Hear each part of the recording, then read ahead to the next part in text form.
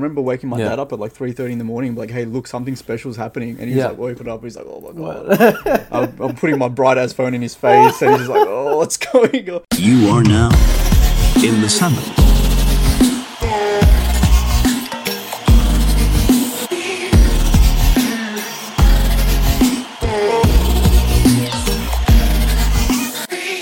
Alrighty.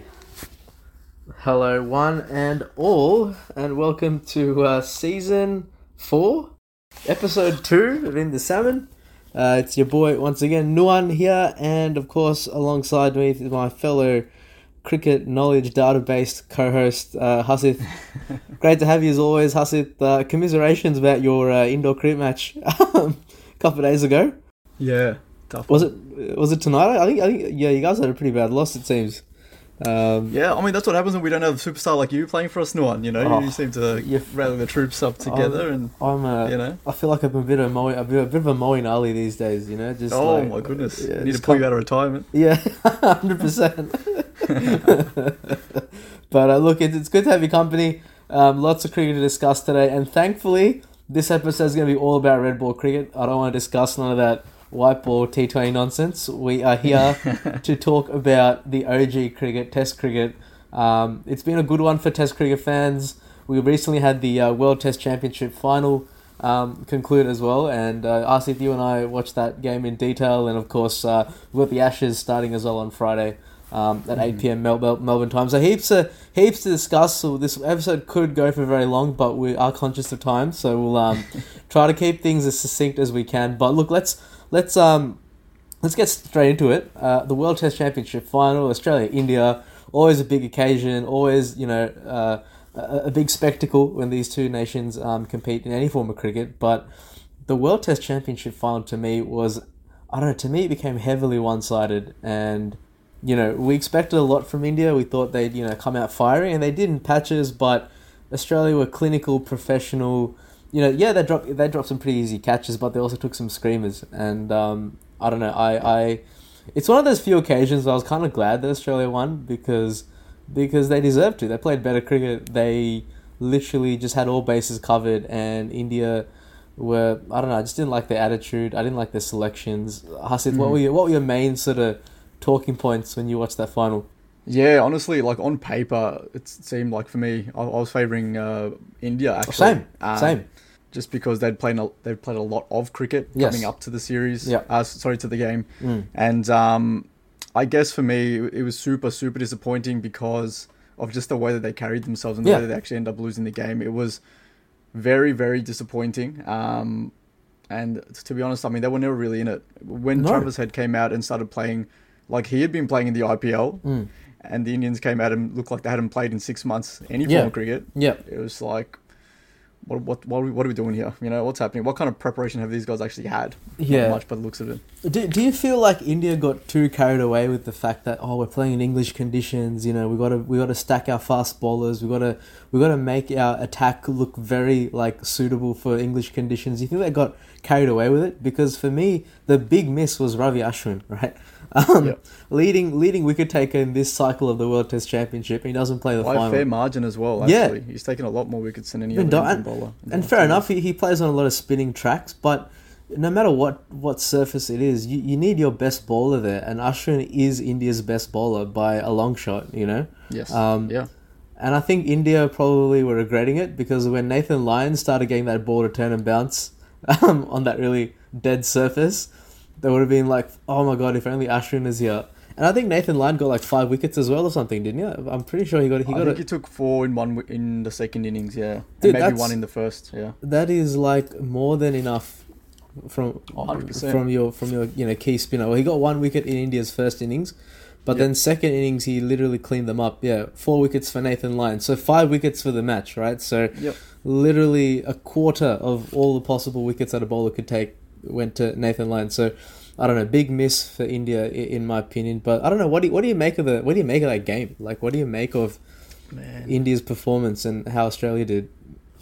Honestly, it was just like I said, I thought they'd really come in hot and Australia would be on the back foot. Sachin said himself, why wasn't Ashwin in the side? 100%. And I don't know. I feel like even the lead up to the game was very, very peculiar, and I wasn't opposed to it because I thought like, hey, here we go, India's coming with a really, really aggressive type of tactic, you know, including Jaiswal in the squad, etc., etc. Oh yeah, we talked about that. Yeah, we spoke about the fact that like we didn't think he would actually get a game, and obviously he was like very far away from getting a game. Yeah, but it was overly ambitious, and it was embarrassing. It was super embarrassing, especially for a team and a caliber like India, with the amount of resources that they have. We speak about this a lot, you know what I mean? They've got absolutely no shortage of any kind of resource. No. And the only thing that they did have a lack of resources in was time. And again, that's their own doing due to the IPL and the way that they planned their sort of schedule out. Because they knew the date of the Test Championship final had been scheduled like over a year in advance, maybe 2 years in advance, right? So to come out and, you know, the way that Rohit Sharma in his press conference at the end, it was just really... it was very childish, very babyish, and I might cop a bit of hate for this, but look, man, what are you, like a 35-year-old man? You've played cricket for like over 15 years. You're the captain. Take some responsibility, take some ownership. If you really think that you're not going to be prepped by the time that you reach the World Test Championship final, do the right thing and prioritize your nation over the IPL, because the 100%. IPL, you know, it's all fun and games, but at the end of the day, it's entertainment, man. Like it's nothing serious. No, you know. And that's the funny thing when it comes to Australia. You got players like Stark, who's specifically not opted to play in the IPL to increase the longevity of his Test career. And look at him, just dominating. And like the thing is, India has the capacity to do that too, right? Like, you know, all these guys like Rohit Sharma, or like Pujara, Rahane, they can just say no to franchise cricket and just be full-time Test cricketers, and they can make a decent income of that. Like they're not poor by any means. No. So. Yeah, there's definitely a mismanagement of priorities by India there, and I just also feel like their attitude was off as well. Like I don't know, to me they came in with this very entitled attitude. 100%. You know, like, oh, it's the Aussies, we'll roll them over. You know, we beat them in their country twice, so you know, we got this, and Australia showed them how bad they were. Took them to the absolute cleaners, man. You know, and I just some other things I've noticed about the players that we need to do a little bit of a discussion on Kohli in depth at some point, but I'm very astounded with the alarming dip in Virat Kohli's form. You know, his Test batting average is like 48.51 now. Like, I knew it had dipped below 50, but I thought it would be up like above 50, because I don't know, I just felt like he would have, you know, made sure of that. But his batting average has dipped a lot. Like, I don't know, do you feel like Kohli's on the decline in red ball cricket? Do you feel like, you know, the end is near for Kohli? I mean, up until the World Cup last year, we were talking about the fact that Kohli hadn't scored a century in years. So the fact that he actually got a bit of form, I think it's too early to speculate that type of... Obviously, he's had a decline, right? Yes. And this one game, it doesn't speak too much of anything, I think. You know, overall, if you have a look holistically, he's on the rise over the last couple of years. Okay. Right? Yeah. You know, like... And he's not a young chap. I think... to pinpoint himself would be, you know, it wouldn't be fair in my opinion, because you got blokes like Pujara, Rohit Sharma. Pujara had played in county as well. He didn't play in the IPL. Yep. And did absolutely nothing. And still did nothing. Yeah. You know, on the other hand, you got Steve Smith, who played alongside him in a game. Absolutely, you know, that's the thing. Like, I don't know exactly what India did, but it's no fault of any one particular person. They all failed in the most embarrassing fashion, and it was really, really disappointing. There was no fight in them at all. No. And you know, off they go back to India with their tails between their legs, man. It was really bad. I think there was fight, but I think they severely underestimated the pressure that Australia was applying. Because this is what Ricky Ponting was saying. He's saying the Australians are applying good pressure, right? Like, if you saw the way Scott Boland was bowling, man, it was just like line and length stuff, you know. And you know, when he got that big in swinger to bowl Shubman Gill, I think that sent shockwaves through the Indian batting lineup.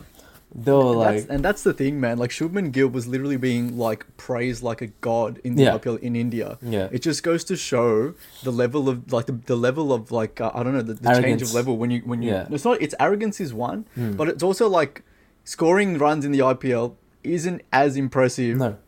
As the Indian media will have you believe, because you come to some place that's actually competitive, and you leave a ball and you get bowled. Yeah. Yeah. And you've come off the back of hitting like multiple centuries in a row in the IPL. So how good are you really? Yeah. Yeah. You know what I mean? Yeah. Okay. That's a good point. So your point is that Indian media really hypes up their players like a lot. For sure. No, the whole thing is like the IPL is embellished so much so that it kind of like pulls the wool over people. And they think that is like the best quality cricket. Yeah. And then you come over and you watch a test match in England and you see how the same guys that have been doing so good get absolutely cleaned up. Yeah. It just makes you go like, man, is IPL even like what is the IPL? Yeah. You know what I mean? Leaves you scratching your head. Because I remember that ball from Scott Boland to Shubman Gill. It's a good ball. It was a bloody brilliant ball. Like Great ball, but I mean, I'm not gonna lie. Like I can see why Shubman Gill went to leave that alone, because it was on like a 6th or 7th stump line, but like you still have to have like your wits about you, I guess, and and it just made him look like a real goose, you know. I think India showed fight in patches when Rahane made that 89, and him and Thakur, you know, had a bit of fun, you know, slapping the ball around. Thakur was good all rounder. Said it before. I said it before, yeah. But they were really missing that extra all-rounder, man. That's what it was. They picked up Umesh Yadav, who didn't really do too much. Oh, he was... They had over confidence in his batting lineup. Yeah. Which complete shambles. Yeah. And in the end, it was just Jadoo and Thakur. Yeah. And there's only so much you can do, man. You can't expect them to score bulk runs, right? Yeah. Not every game. Thakur made 51, actually. He did really well. Yeah, he's very good. Yeah. Jadeja, 48. Rahane, 89. Top scorer. But everyone else didn't even get above 20. In fact, the only other person that got above 20 was extras in the first innings. Oh, jeez. And, you know, the second innings was not much better either. You know, Rahane 46, Kohli 49. It's just, I don't know, when I look at this scorecard, it takes me back to, like, India of the early 2000s. You know, when all the batting was around Dravid and Lakshman and Tendulkar and everyone else just did absolutely nothing. But look, good lesson for India. Like, you know, I think the attitude was off. They came with this very complacent mindset, like, oh, we've been here before, we'll get it done. But they've been in 2 finals now. They're in the That's first. what I'm saying. Yeah, and like you got and like, you know, you got someone like Rohit Sharma, you got Kohli. Are they going to get the chance to actually bring home that trophy? Yeah. Are they going to get another chance? I mean, it's such a rare occurrence to get into a final, and then there's such a clear. Like, it's so clearly obvious that their prioritization was off. Oh, 100%. You know, they 100%. Were just not honed in on 100%. The job at hand. Yeah. I mean, the really frustrating thing about India is that, right, like, they showed patches of brilliance, right? So I remember when I was watching the second innings, right? I think the second ball of the match, you know, Rohit Sharma, beautiful classic pull shot of, you know, Stark for 4, right? And suddenly, like, Harsha Burgle and Sunil Gavaskar and all these Indian commentators, like, oh, that's the brilliance of Rohit. You know, he loves that pull shot. He's on song. He's on form. You know, he's back. Second ball of the test match. And then, you know, like 3 overs later, he just gets out. It's just that I think, there is a lot of hype up by Indian media on their players. Even in the commentary, you can hear it, you know. There's that expectation, right? And where does that expectation come from? From like either like a long time ago or the IPL. Yeah. Do you know what I mean? Yeah. And you can't really, it's not really relevant as we found out. Yeah. And I mean, at the end of the day, I felt like India, even in the second innings, still had a chance. Yeah. But what had to happen was Rohit Sharma had to turn up and Kohli had to turn up big. Oh, yeah, 100%. Like 140 plus. And then there was a chance because Rohit Sharma, we've seen, man does not know how to play a test match with a strike rate under 60, right? So if he was going to get 100, it was going to come really quickly. Yeah. And once he was set, he knew, you know, once he got set to the pitch and stuff, who knows what he could have done, right? 100%. That's what had to happen. Honestly, like, you know, when you and I were like watching the game and it was coming to the final day of the test match, I still thought India was in it, right? They needed 280 runs to win the game. And I was like, they can actually still do that. Okay, they're 3 for 140 odd, but Kohli's in, Rahane's in, you know, and this pitch is going to get flatter. Like, there's like a genuine chance that India could still win this match on the 5th day. You know, and even the commentators are aware of it. You know, this wasn't like India of like the early 2000s where, like, you know, if it was India of like the 1990s or the 2000s, you know, the commentators would be like, oh, this game is done. You know, I don't see India lasting a session. Like, there will be that kind of negative commentary. But we've seen how India can perform. And even on the last day, we're like, look, 444 is going to be a world record chase. But we reckon India can do it, and they just, I don't know, capitulated. I think the batting on the last day kind of summed up their attitude, you know, just like really rash shots, a lot of frantic, panicky batting. You know, at least, you know, they could have at least played for the draw, you know what I mean? Like, at least play some boring cricket and fight for the draw, share the trophy, because then at least nobody gets it, you know? But there wasn't even that attitude, and I think, I don't know, you know, whoever the head coach is now, whether it's Dravid or Shastri, they need to have a good look hard at their... It's Dravid, I think, yeah. Dravid, yeah. Need to have a good look at their players and be like, what was that, you know? We have all these good players on paper that are doing absolutely nothing. And, you know, the Australians played a clinical professional game. I'm going to be honest, I enjoyed watching that. I really liked the way Australia bowled. I hated it, man. What? You don't want to watch a test match. You might want Australia to win, but you don't want them to, like, just kick at the other team when they're down and just like rob them into the dirt. You want it to be somewhat competitive. It just didn't have any kind of essence. And like you said, there were patches. How long did the patches go for? 5-6 overs out of the 5 days? Not much, man. Yeah, well, I mean, look, I disagree to a point in the sense that, like, there was fight shown by the Indians, right? And, like, you know, I thought this would be the India of 2020 that, you know, that did that miracle tour down under where they won with their backs against the wall. I was expecting that kind of fight from India, so I guess I was watching with that lens. But yes, of course, on the final day, they just unravelled spectacularly. It was embarrassing. And look, Australia now the World Test champions, rightly so. You know, they honestly had a pretty tough draw. You know, they had the bulk of their matches in the Test championship cycle were in the subcontinent. So historically, a place where they don't perform well, and they still, you know, they won the Test series in Pakistan against Pakistan. They drew with Sri Lanka in Sri Lanka, and obviously they lost to India, but I think coming into it, this Aussie team is a different team, and I like them. I don't know. I like this Aussie team. It's a big one for me to say, but I just like them. I like the way they play. I like their attitude. They don't sledge. They're not like that really, you know, arrogant. You got Paddy Cummins as captain. Yeah, they're not that arrogant Aussie team that we grew up with. You know, they're very they're nice, chill blokes. So good on them, and you know, hope they go well in the Ashes. And speaking of Ashes, We'll get stuck into that because I really want to talk about this. There's been a lot of media coverage on this, and at work I've been reading a lot of articles and interviews and things like that. But England has just announced, well, not just announced, but they have announced their starting 11 for the first test. Okay, so Moeen Ali is back after 18 months of not playing any cricket.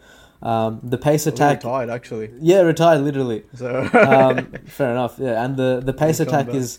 The pace attack's going to be Ollie Robinson, Stuart Broad, James Anderson. Obviously, Ben Stokes can bat too. But Hasith, suss this England batting lineup, all right? Now, the only dude I don't rate is Zach Crawley, of course. I don't know why he ever gets a game. But regardless, the openers are Duckett and Crawley. Number 3 is Ollie Pope. Number 4, Joe Root. Number 5, Harry Brook. Harry Brook is getting a game. Number 6, Ben Stokes. Number 7 is Johnny Bairstow. Your number 7 batsman is Johnny Bairstow. Like, that is the beefiest batting lineup I've seen in a while. Like, it's pretty evident to me that Bazball is, you know, going to go turbo on these Aussies. Like, how do you think the Aussies will fare against this? Yeah, well, it's interesting because I think the general consensus now is England aren't even phased with Australia beating India at all. They don't care. They don't rate the win at all. Yeah. Right? Yeah. They think it's just like, hey, it's just like a warm-up match for them. Yeah. And it's a warm-up match against pretty much like Bangladesh. Yeah. You know what I mean? Like, they don't rate that win at all. And that's fair enough because, I mean, we have a slight disagreement, but I don't think India fought at all. It was very, very embarrassing. But, you know, that's the same sentiment that England feel. So it'll be good. Like, I think this Ashes series will be absolutely incredible. I'm not usually one to be fully into Ashes, but I'll definitely be glued to this one, especially because I watch a lot of the World Test Championship as well. I think England will, look, they've got a really, really good side. Yes. As do Australia. I think what it comes down to is you got some of these I'm going to say 5% players because they're not like, you don't expect them to score or to perform all the time. It depends if they perform or not. I'm talking about the Zach Crawleys, talking about the Harry Brooks. Honestly, I'm talking about the David Warners as well, right? Yeah. Like, you don't know if those 3 players will perform. Yeah. If they do perform, it can go either way. Yeah. But it'll be a really good contest. Look, on the topic of David Warner, I don't know. I'm giving David Warner 2 test tops, right? If he doesn't, you don't think he'll play the whole series? Well, if he doesn't get a score above 80 in either this test match or the next one, you're gonna have to bin him, man. I don't know, like why would you? Who are you gonna bring in though? Well, we had a chat about this offline, and I mean, we both agreed on the likes of Renshaw. But at the same time, I sent you that video about what Ian Chappell said about David Warner. And yeah, I don't know what. Yeah, and I don't know. The replacements for Warner are not great either. Yeah, Australia's top order has always been a bit of a problem in Test matches. Even in the last cycle, it was very common to see Australia like 1 for 20 or 1 for whatever, like someone to get dismissed early. But I also feel like Australia not really concerned about that either, because obviously the rest of the top order and middle order are like beefy as Steve Smith, Travis Head, Labuschagne, Cameron Green can also bat a little bit. Like they really bank on that really strong middle order to just hold them up. So yeah, it's just more like around Warner and him as a bloke, if you know what I mean. Like, Warner's always carrying on about like, oh, this is going to be my last series, oh, I'm on the way out. But like, what are you doing to earn your place, mate? Yeah, that's true. That is true. I think we can only give 1 or 2 test matches. If he doesn't perform in this or the next test match, they have to bin him. Because historically, he's done absolutely nothing in England. He's averaging 24, 25 after 13 test matches, 13 appearances, bro. That's very bad. And he knows this as well. Oh, yeah. He knows this very well. So. I pulled up, I did a bit of number research at work, and in the last Ashes series, he was averaging 9.5 with the bat in England. Yeah, that's atrocious. He made 95 runs in 10 innings. and in one innings, he scored half those runs, so he made a 61. Yeah. So, I don't know. To me, Warner's position is untenable. Like it's he has to perform. He has no choice, and that makes for a really interesting contest, because now he's under pressure from the first ball. Yeah. And Stuart Broad knows this, and it's going to be. I am very interested in this Ashes series. Just the build up and all the trash talk and the Bazball and all this other nonsense that's happening. Exactly, and especially because.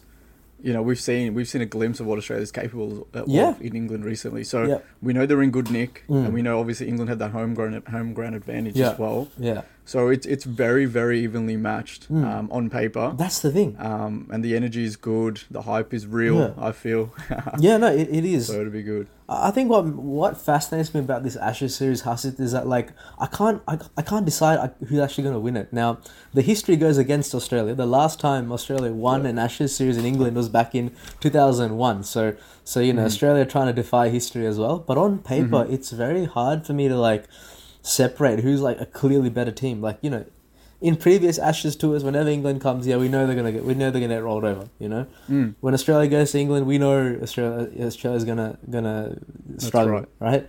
But this time, I'm like, man, England are playing this ridiculous style of Test cricket now. Exactly. Where they try to literally hit like 500 runs in a day. Like their average run rate in the last Test match cycle is like a clear 3 runs above the rest of the group. So England operate at like 5.5 runs and over when they bat. Yeah. I mean, and the other, in addition to that, they've opted to like shorten the boundaries a little bit as well. Yeah. Which I don't really agree with. Same. But like that's the thing, they're trying to make it like more entertaining, and I think it's like kind of a marketing sort of aspect as well. Yeah. I mean, and this is something that Harry Brooks said as well, just when you mentioned the run rate. Just based on Australia's pace attack, he said if they bowl quicker, it tends to go to the boundary quicker, and that's Harry Brook. Well, and we've seen how devastating he can be in Pakistan, albeit, but that mentality is a very powerful thing.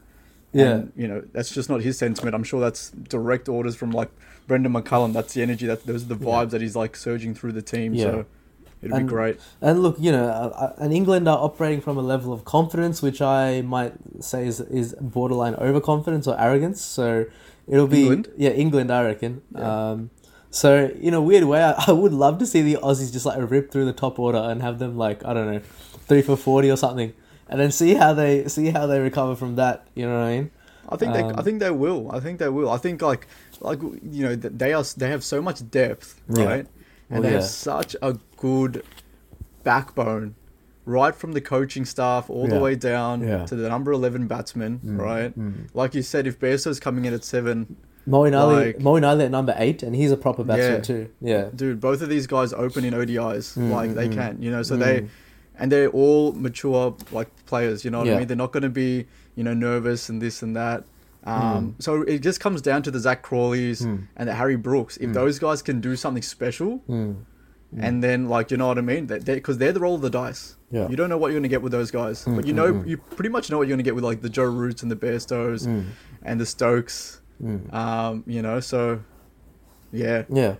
It's gonna be so interesting. Like, who do you think are going to be the key players for Australia then? Like, who's I'm not saying the standard the usual suspects. Steve Smith, the Steve Smiths. I think Labuschagne is going to be exceptionally hungry because he kind of failed. Yeah. But I think Steve Smith will go in hard because we don't know the next time if he'll play. Like the next Ashes or whatever. So.